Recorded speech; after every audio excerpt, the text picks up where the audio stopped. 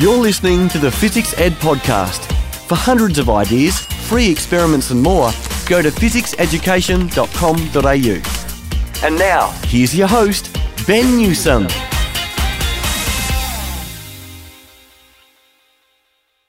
Yes, welcome again for another Phys Ed podcast. Hey, glad to have you again for another chat around science and STEM and all that sort of thing. And I must say, we are hanging out with a very good educator when it comes to the T in STEM. We're hanging out with Russell Cairns, who some people might know as Rusty. Rusty is an amazing specialist STEAM coach who teaches this subject, digital technology, coding and robotics, to over 900 K-6 students every week. He also runs at lunchtime Minecraft, robotics, 3D printing, digital arts, and he supports STEAM clubs.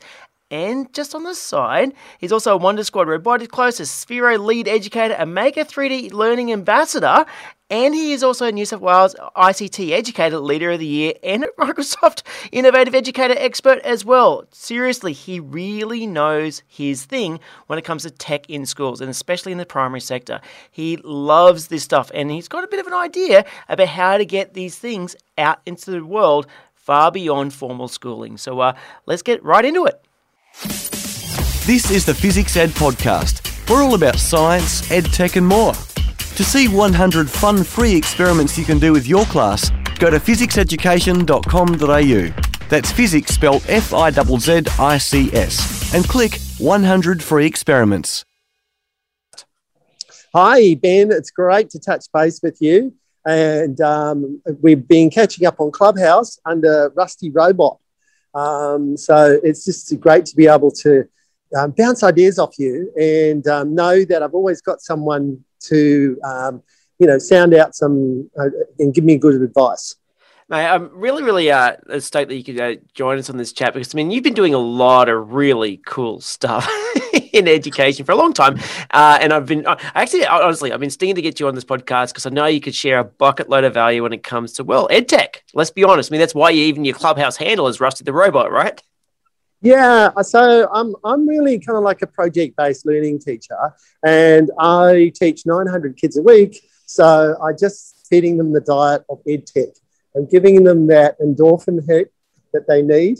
So we start our lessons off with a computer science principle, and we introduce the principle, and then we try and get them onto the devices as quickly as possible.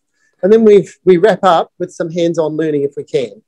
And then they go off. I get the next 30 kids for another 30 minutes. And so it keeps coming. Sounds like a floodgate of kids coming at you. It is, so it's like over 900 kids a week. And I'm really lucky. Anything that looks really cool that I want to pilot, then I've got kids coming in for 30 minutes that I can pilot something with one or two classes. So what I can do is if I've got 8 stage 2 classes, I can pilot something new with 2 of those classes and then get back to the vendor and say, this is the results. This is what I found out. This is what works and this is what doesn't work. Well, here's what I love about what you've been doing, because that's exactly what you've been doing. You've been truly, alpha testing. I was going to say beta testing. Yeah. really, I love the fact that you're reaching out directly to the vendors and saying, hey, can I borrow some stuff and make stuff happen?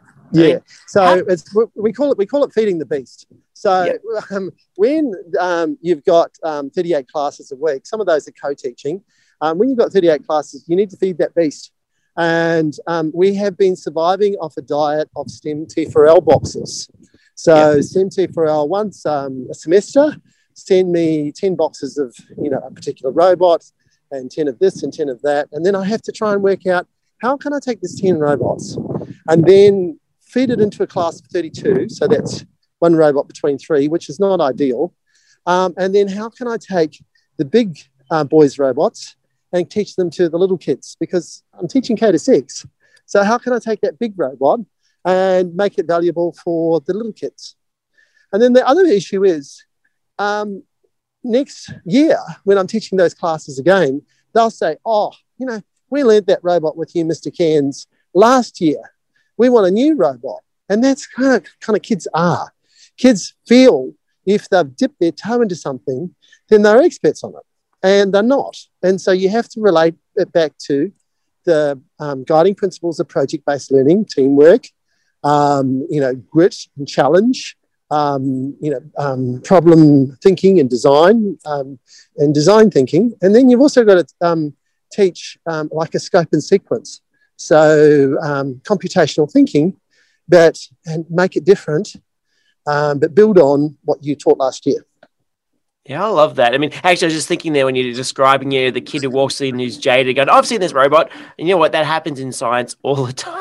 I'm a science educator, but and then you happen to have vinegar on your table, instantly they think you're going to do a volcano. It's like, no, I'm actually going to do an acid-base color, like a titration, actually show you what's actually going on.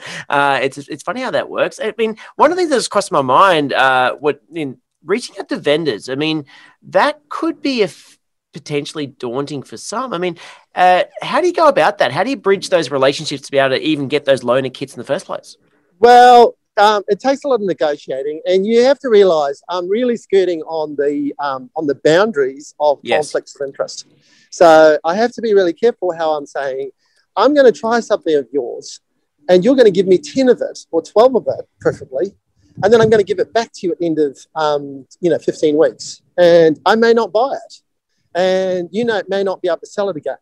But I'm going to report honestly what my findings are without identifying the school or the students, and respecting students' rights to privacy for what they say. So things are complicated, and it's a dance. It's a dance that I play. And the other thing is 1 year I may be talking to Mr. Lego and saying, "Hey, Mr. Lego, I love what you're doing with Spike Prime. I want to be everything Spike Prime." And next year, I might be saying, "Hey, Mr. Vex, I want to love what you're doing with Vex." And that might be because I've identified that it fills a gap in the market, or that might be I've identified that it teaches something cool that I don't think is being taught. And one of those things may be engineering and STEM. So I've just had a little sit down with a fantastic academic who is very passionate about putting the E into STEM or STEAM and putting it into primary schools. And we always talk about this interdisciplinary learning, how you can't just teach things in isolation. It has to be weaved into the other subjects. But it's tricky for a classroom teacher to do that.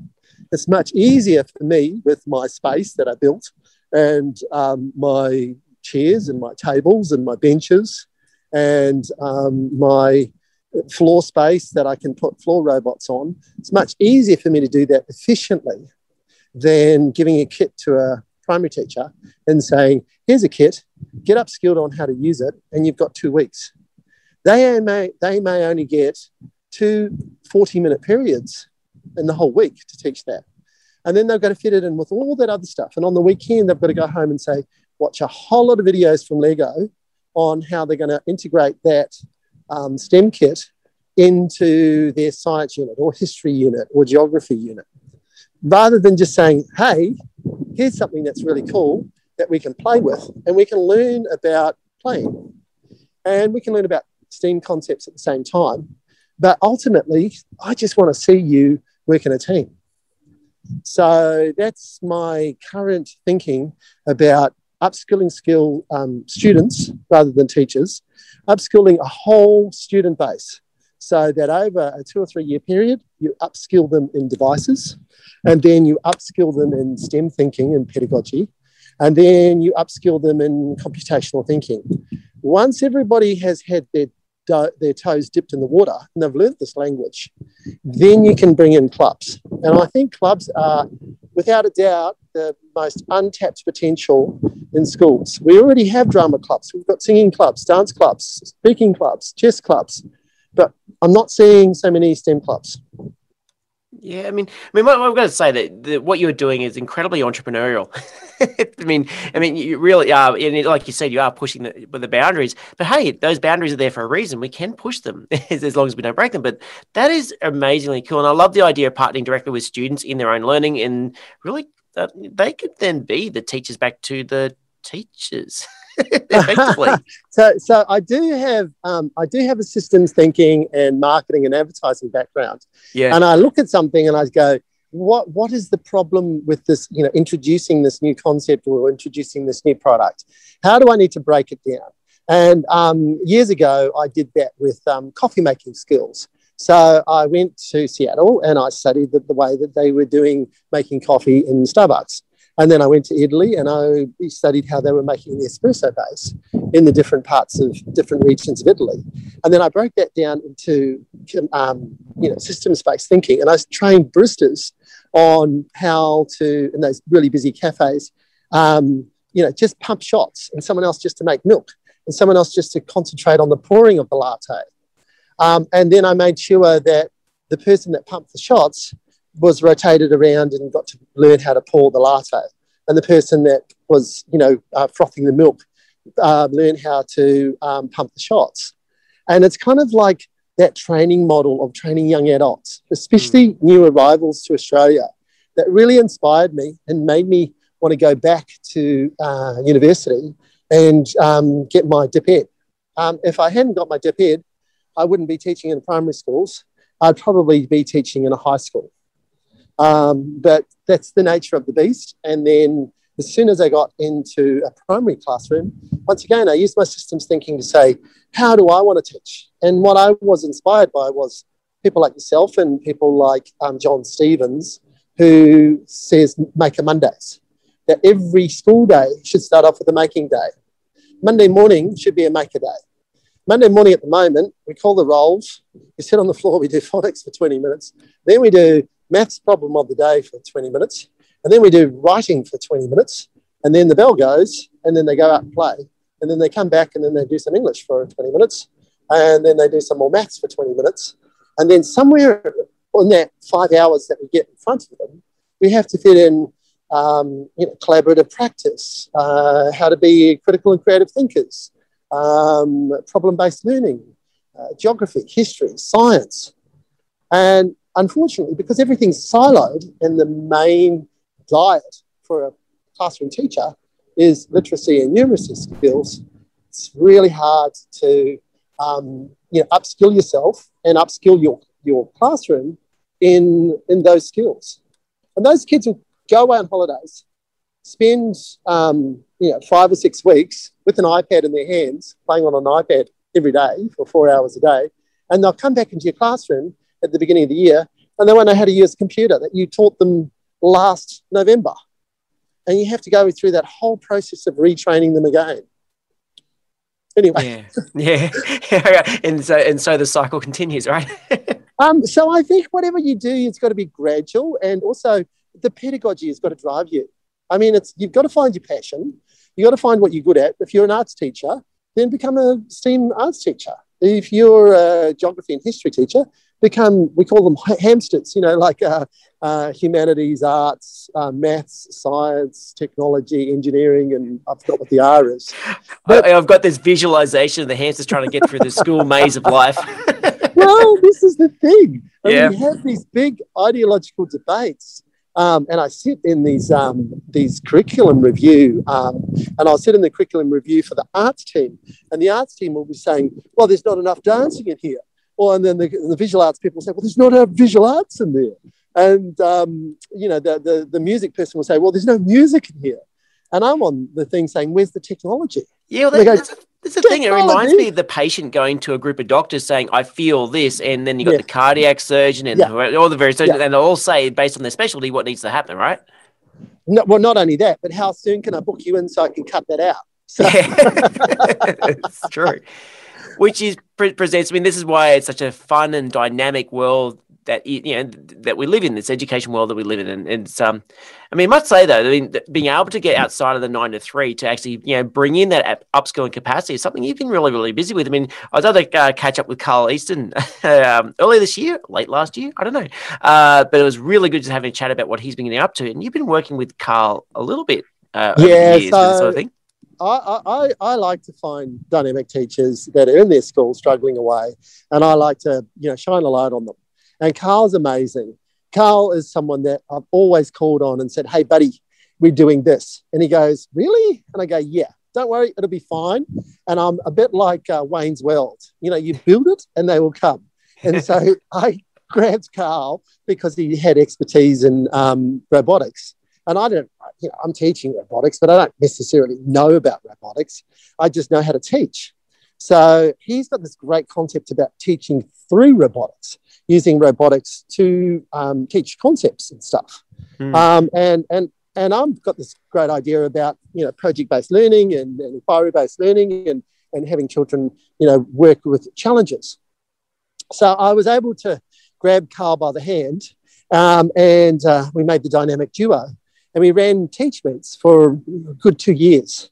And each teach meet, I would then review the teach meet while the teach meet was happening and saying, well, next time I'm going to do this, or next time I'm going to do this. And I'm very grandiose sometimes in my plans. And I've come to the conclusion, I've got to stop doing teach meets. I've got to start doing STEM outreach. I need to start activating the students to then go back into the classroom and demand that change that I'm looking for. I need to empower the students, show the students the skills, the hard skills and the soft skills, and I need them to be a voice. So they go in and say, hey, give me the keys to the IT cabinet. I'll take out those EV3s that have been sitting in there for the last 9 months, not being used. I'll sort them out, and you open up your classroom and I'll run a lunchtime club. And my little year 6 person is going to teach my little year 4 person on the fundamentals of coding. And it's that kind of like getting the older to teach the younger, with that, what's it called, zone of proximal development. But kind of keep it cool. Let the kids take the charge. And failure is good. Celebrate failure. Taking on a massive project and not completing it is great. What I love about this bit with the club is that the student isn't going to have the hang-ups of trying to worry about the curriculum and all that blah, blah, blah, blah. They just want to play. Yeah, well, not only that, but they need to complete the challenges. You need to give them a deadline. They need to have a mat. They need to have a defined, so if we were flying drones, for instance, then they need to be able to go and make this drone, on a landing zone and develop a hook so that the drone can pick something up and then carry it. And then, of course, there's 1,000 ways you can relate that to science or history or geography. But they just want the drone. But you have to make it hard for them by saying, all right, you can fly the drone, but you need to learn how to complete the challenge. So if you don't have a challenge, then you don't have project learning or problem-based learning. If you don't have a deadline, then teachers are not going to get behind it. It's that horrible thing that in term 3 or term 4, week 8 or week 6, you need to submit. I mean, my pressure is at the moment, I've got 18 schools coming into my school for a tournament. I have no idea how I'm going to organise that. I mean, I know how to organise a tournament, but I don't know how I'm going to get my kids to compete in the team. And my kids they just want to win the tournament.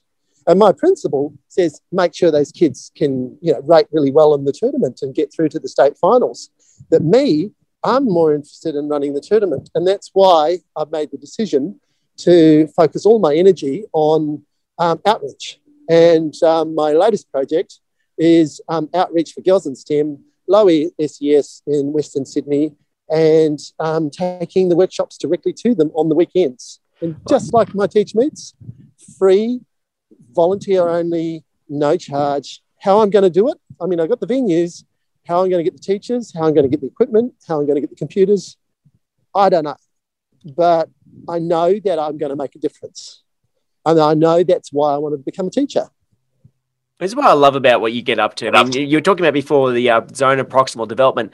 You push that on yourself as well, which is awesome. I was in a clubhouse with you and Kylie recently, and I said, I'm really feeling uncomfortable here. I'm really worried. And you said, well, that's good because, you can't have growth without some pain. So, you can't have growth with comfort. They don't go together. So we need to push ourselves. And unfortunately, as a classroom teacher, you're winding down in term 4. You're not thinking about hour of code. You're not thinking about all of the fantastic things that now that the reports are done that you can do with your kids, and you could end your year with a celebration. You're thinking, how can I take all the posters off the wall? How can I make sure there's no staples in the notice boards? How can I make sure my room is clean and tidy so that in week 9, when I'm told, oh, you're no longer on year 3, you're on year 2, how am I going to pack up all my stuff and relocate to my new room? And that's the cycle. You know, we stopped thinking in school years. We started thinking in terms. We've stopped thinking in terms, and now we're thinking in 5-week cycles. All of my teachers are on 5-week cycles. They need data. They need reports. At the end of 5 weeks, they need to report back on how their kids are doing in literacy and numeracy and what's the target growth for them. And that's incredible pressure, because if you have a day off sick, you've got to work twice as hard the next day to catch up. So I don't know. I suppose I'm lucky because I've got my own program. I've got my own space. I've got all these kids that I can work with, but it's still never enough, Ben. You know, I still feel I go to bed at night feeling like, you know, what am I doing to make change? Yeah. And, you know, like I look, you know, I go along to these amazing, you know, robotic spaces at the elite school, and I love the elite schools, don't get me wrong. You know, I come from an elite school background, but I look at all the opportunities that they've got, and I look at, you know, what a kid in some elite school is doing in year 2 that my year 5s don't know how to do. And it worries me. It worries me that, you know, our education system and our digital divide is so broad. And it's not from lack of devices, and it's not from lack of experience. It's just lack of time. So I don't know. We just have to try and do our bit to reclaim that time. Well, that's the thing. I actually want to, I'd love to know a bit more about, this program that you got coming up, this free program, girls, it's coding day. And I know you want to take this out to the remote areas, if I remember too. Absolutely. So, you know, like anyone that's listening out there that wants to sponsor a crazy events guy, I want to do education events, making an impact. And I want to give kids a taster. I want to give them a taster on, you know, whether it's VR, robotics, 3D printing. The beauty about robotics is that we can set up a design thinking challenge for them, and we can make them make the robot do something or create the robot. And there's different categories of robots. You know, you've got, you know, the pre-made robot, which is the easy one to teach with. And then you've got the robot that requires assembly. And then you've got different categories of challenges. So, you know, one challenge might be, well, get it to follow a particular line, or get it to do a certain thing, or get it to get up this ramp at a certain speed. And then other challenges like the RoboCup dance challenge. I mean, that's, you know, dress up a robot and make it dance. How cool is that? Yeah, it's a lot of fun. I used to be a judge on that. The kids get right into it. No, I wasn't judging the dancing. I was judging the code. You know what's interesting about that is that you have some kids and you could clearly tell who knew what they were talking about, and the others who had been coached to say the things, because then when you ask the questions that weren't about what they were coached about, you could tell they actually hadn't made the code. Yeah. And it's that kind of, you know, I mean, like everyone brings something. Robotics is a great leveler. If you don't know what you're doing, and this includes teachers as well, you're going to be showing up in front of There's nowhere to hide. The robot's going the wrong way. And the other thing is, if you don't do the work, then you're not going to finish your project. And I'm running a 3D printing program at the moment, and I've got now been told, instead of having 8 weeks, now I've got 7 weeks because Monday's a public holiday. And I've been told that all of the STEM, you know, in the box and that crafty sort of stuff that goes with the 3D printing, the physical stuff, I have to create that. So I've had to go out and buy 35 or 50 copies of something, or a box or whatever. And now, instead of teaching the program and the 3D printing side, I've got to get the craft stuff done as well. And that's just because the teachers are just so time poor. And then I've got to find, how am I going to store all that stuff for students? You know, because at the end of the 30 minutes, I'm going to ring the bell and say, quick, pick up all your little bits and pieces, put them in your box, and don't worry about it. We'll do it next week. And next week, they're not going to have time. Well, it begs actually the question with the timetable itself, actually, because I mean, in reality, I double your teacher, like, 30 minutes. And the reality is that let's assume they've arrived on time, and let's assume they're going to settle within 30 seconds of them walking the door. Good luck. If they just assume they have, you really have to compress a lot in that time, because, they often talk about, like, and this is going outside of education for now, but think about, like, you're working on an assignment or whatever it is that you're doing, and then the phone rings. and your brain has to, okay, I'm talking to this person, I've done the thing for a bit, now I've got to go back to the assignment. Where was I up to? In case a couple of minutes to resell yourself, and then off you go again. It's challenging, right? And the biggest issue today with kids is focus. Yeah. Without a doubt. And COVID, the remote learning has entrenched bad screen behaviours from home. And so I'm a guy that teaches the tech. So therefore, it's like I'm the drug dealer. They're coming into the cookie store. Yeah. And I have to say to them, I know you want to do all these really cool things with tech, but you have to slow down and do what I want you to do. So, yeah, the 40-minute class or the 30-minute class in its reality is just unsustainable on a long-term basis. However, on an RFF, if you're going to rotate the kids around over a 2-hour period and give them 40 minutes in the library and 40 minutes on PDH, for instance, and 40 minutes on technology, then you will be ticking those boxes. And in your report comments, you will have 3 sets of comments that, slide in. Do we have a checklist? No, we don't have a checklist. Do we have a scope and sequence that, is going to be maintained? No. If the kids are away during that RFF, are they given an opportunity to catch up? Well, I always try and make my lessons online, but it's up to them to catch up. Is there a cross-country carnival on? Well, if there is, year 2 are not going to get their technology lesson this year, that week. So I don't know what to do. All I know is just try and just give them the best I can.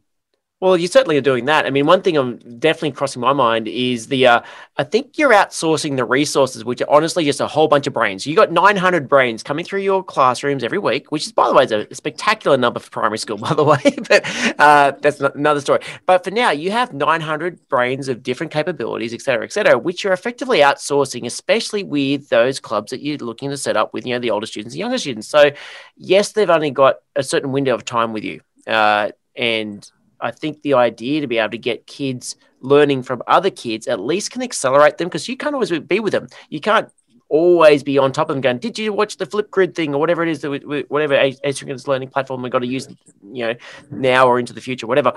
There's only so much time we can do with each kid. And so actually outsourcing that teaching for students who are actively engaged and understand those concepts, especially if it's challenge-based and there's rubrics to follow, et cetera, it is going to help.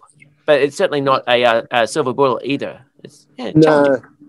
And, the other thing is we built some really amazing platforms, and we built into it, conceptual lessons on computational thinking and computer science and practice-based lessons. And through those practice-based lessons, when they're actually on the devices, they're logged into an account, and I'm tracking all their data. And I'm seeing how long that they stay on this activity, what their success rate is, what their completion rate is.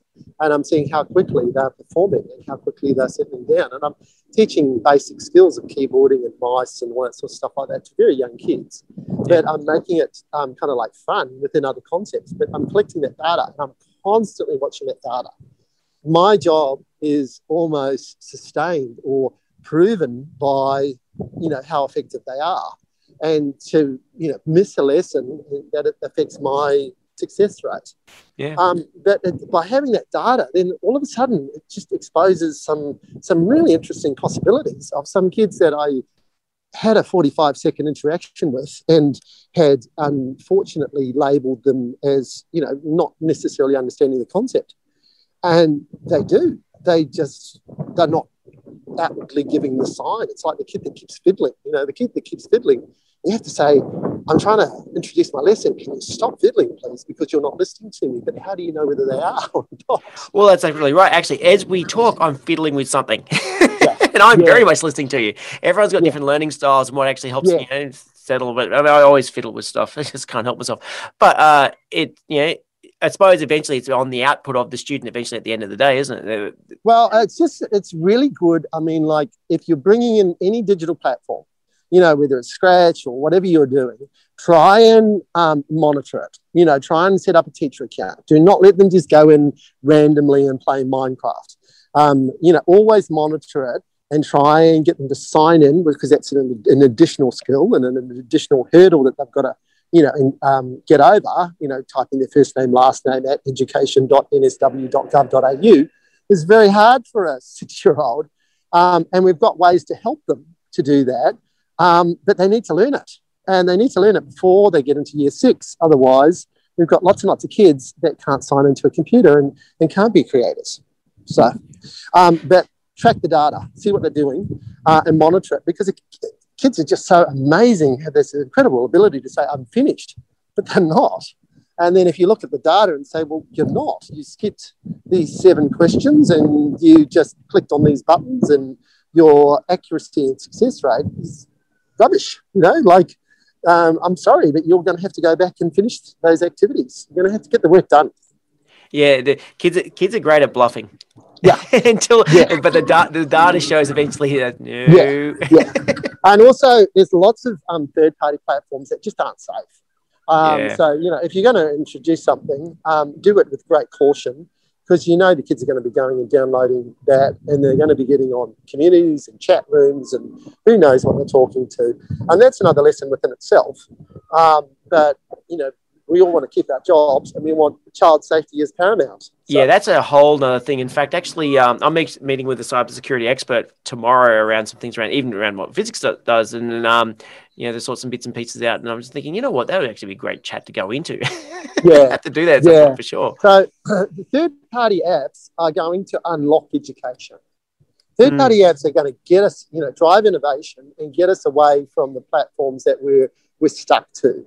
And I was in a Microsoft webinar today, and it was just incredible, the new things that were being rolled out. I mean, I was just blown away at the new developments on PowerPoint Online.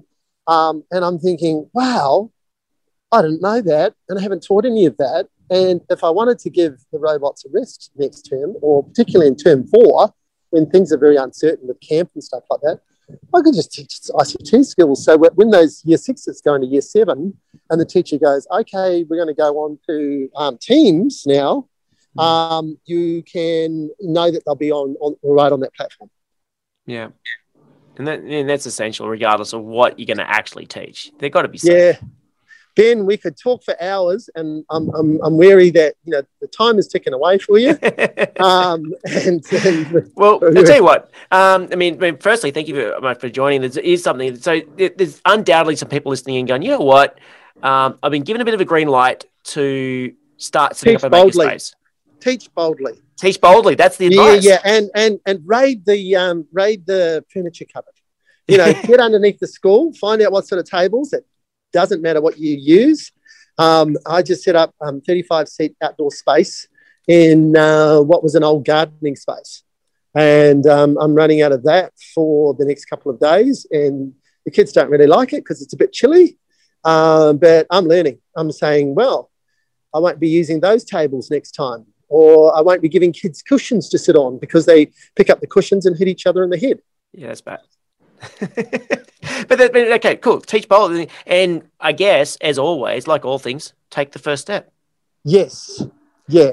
And actually, circling back on what you were talking about right at the very start, I wonder if there's a catalyst, mate, to to a whole bunch of inquiries to the various suppliers. But I'm thinking that if you with the suppliers, don't expect to get anything for free. Yeah. So, and they've all told me that. Do not go on Ben's show and say, well, you can just go and get 10 lone robots, because that's not the case. Yeah. If you're going to do that, then, have the decency to raise some money, have a fundraiser, put some pressure on the principal. I don't know, cut your casuals budget. That'd be a good idea.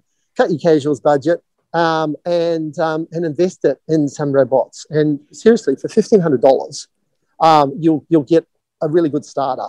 Well, I don't think of them as robots. I think of them as learning platforms. Yeah. And I mean, if you can get one that can work with multiple grades and it's going to have some longevity, go for it. And not only that, but I mean, the whole reason why Kyle and I started this was, we were going to people's classrooms and we were visiting and we were saying, can you show me your tech cupboard? And there was literally tens, sometimes hundreds of thousands of dollars worth of stuff just locked away that hadn't been used for 2 or 3 years. And I said, well, what's wrong with this? And they go, well, some parts missing from the kit. And I said, well, you've got 14 kits. I've only got 7 myself. Well, actually, you know what? I must say, we've been actually engaged in a lot of ways to so at school as several times actually has actually discovered kits left by a teacher that's left, and they go, we don't know how to use these things, but you guys, I can see is on your website, you actually, we do Lego robotics and a few other things. Can you come in and show the kids how to do the things so then we can go on from there? And that's actually that's a wise decision because we can actually work with the students, get them up to speed real fast, and then the kids can then learn, and off they go. Yeah, and that's what using outside providers, whether the coding clubs or whether the skills-based providers, and that will get you going.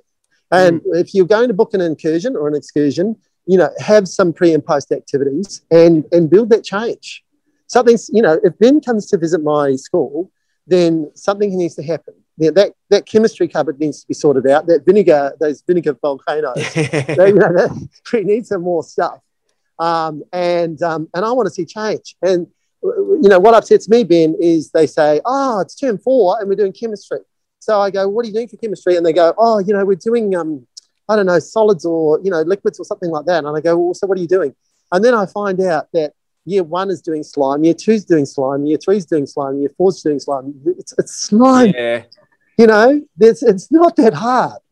And of course, kids are all getting that now. So, yeah. Now, look, mate, love chatting with you as always. I know we're going to chat on Clubhouse in other ways. We need to make a part 2. We did need a part 2. Things I tried and failed. Well, that to me, honest, is the best place to think anyway. But I mean, I know we're going to chat in Clubhouse and whatnot, but I really do want to hear about. Let's revisit this in a few months' time, whereby you've run some of those girls' coding days. Yep. I'd love to hear about what's been going on with that, and actually, it's literally what worked and what didn't. Yeah, totally. Like I remember, I gave a presentation to Microsoft Innovative Experts about I tried a Minecraft club and I failed. And they were going, "Oh, my goodness, you can't do that." And I'm going, "No, I want to say why it failed and what I would do next time." So, begrudgingly, they let me do it. It wasn't my best presentation, lying there with all my faults about it'd be good. Why. Yeah, here's how I stuffed up. And we have 30 minutes of stuffing it up. And it's not stuffing up. It's not actually stuff like you're actually pushing boundaries. It's the whole point of it. Isn't that what we teach our students? Or when we were in Clubhouse the other day, here's how I blew up the school pool. That wasn't me. That was someone else. I know who that was. I won't drop his name for now. I'll say Michael for now. Michael, if you're listening, I know Michael. I know exactly how you did that. But you knew not to do it next time. All right. So please, anyone reach out to me at Russell Cairns 1. I have a few other Twitters, but that's probably the best one to get me on because that's the one I remember today. Come and visit me on Clubhouse. So go into Clubhouse and go into EDUC8, EDUC8. And every Friday morning at 7 a.m, it's Rusty's Digital Tips and Tricks. So come in and share a digital tip or trick for your classroom. It's really good. I've been in that chat before, and sometimes I can't make it, but I know you drop a lot of value in that. Well, not chat. Only that, and definitely, seriously, if you. I come straight off. I come out straight off Ben's. How to be an entrepreneur, because we're all entrepreneurs in our own way. Some of us just don't make money. Kylie said the other day, "You're an entrepreneur." So I had to go and look it up. Yep. And it made me really excited because it changed my kind of like mood from being down and frustrated and saying, why am I doing this, to saying, well, I am actually doing, you are. Yeah, I am actually making a difference. Entrepreneurs, 100%. It's a real thing. Yeah. And Kylie, and if you're everyone listening in, that's Kylie Burrett. Kylie was on the podcast, a year or two ago. Absolutely, she's totally right. You are an entrepreneur. You are making stuff happen. And considering that you're also setting up your own things on the side about it, really help with the social impact point of view. You are an entrepreneur straight up. Oh, thanks, Ben. Yeah. Look, mate, much appreciated. I know we could chat for a long time, but we won't. But we will revisit this another time because I do want to find out what happened with your metropolitan delivery and your remote delivery. That will be interesting too. Yes. All right. Thanks, Ben. And keep steaming, everybody out there. Yeah. Steam ahead. Yeah, thanks so much, mate. We hope you've been enjoying the Physics Ed podcast. We love making science make sense. Why don't you book us for a science show or workshop in your school? If you're outside of Australia, you can connect with us via a virtual excursion. See our website for more. Well, there we go. I just spoke with Russell Cairns. You can really tell loves his tech education, and importantly, any way to get education out to kids is what he's going to be involved in. I love the idea that he's going to get into community-based STEM opportunities, and I must say, learning through play and really creating hybrid delivery of programs with Lego and Vex and Dash and Microbits, he is going to be amazingly good. And by the way, it's not just those platforms. He really has a background in a lot of different things. So if you really want to know more about AR or ed prototyping, Osmo, and all those sort of things, Codiblock, the lot, he will be able to help you out. Tinker, I feel like it's one of those lists that just keep on going and going and going. But really, I highly recommend you reaching out to Rusty. So definitely head out to Rusty's Twitter. He's definitely where he hangs out. And look, as usual, we'll have all those links in the show notes that you'll be able to go through and learn a little bit more about what he's been doing and, importantly, how you can connect. So look, I hope you enjoyed this particular chat. As usual, we have more education chats on the way, especially around STEM, and I look forward to hanging out with you another time. Until then, have a fantastic evening, morning or night. You've been listening to me, Ben Newsom of Phys Education, and this is the Phys Ed Podcast. I will catch you another time. You've been listening to another Physics Ed podcast. We're excited about science. Subscribe to us on iTunes to download the next episode as soon as it's released. And don't forget, for hundreds of ideas, free experiments, our new Be Amazing book and more, go to physicseducation.com.au. That's physics spelled F-I-Z-Z-I-C-S.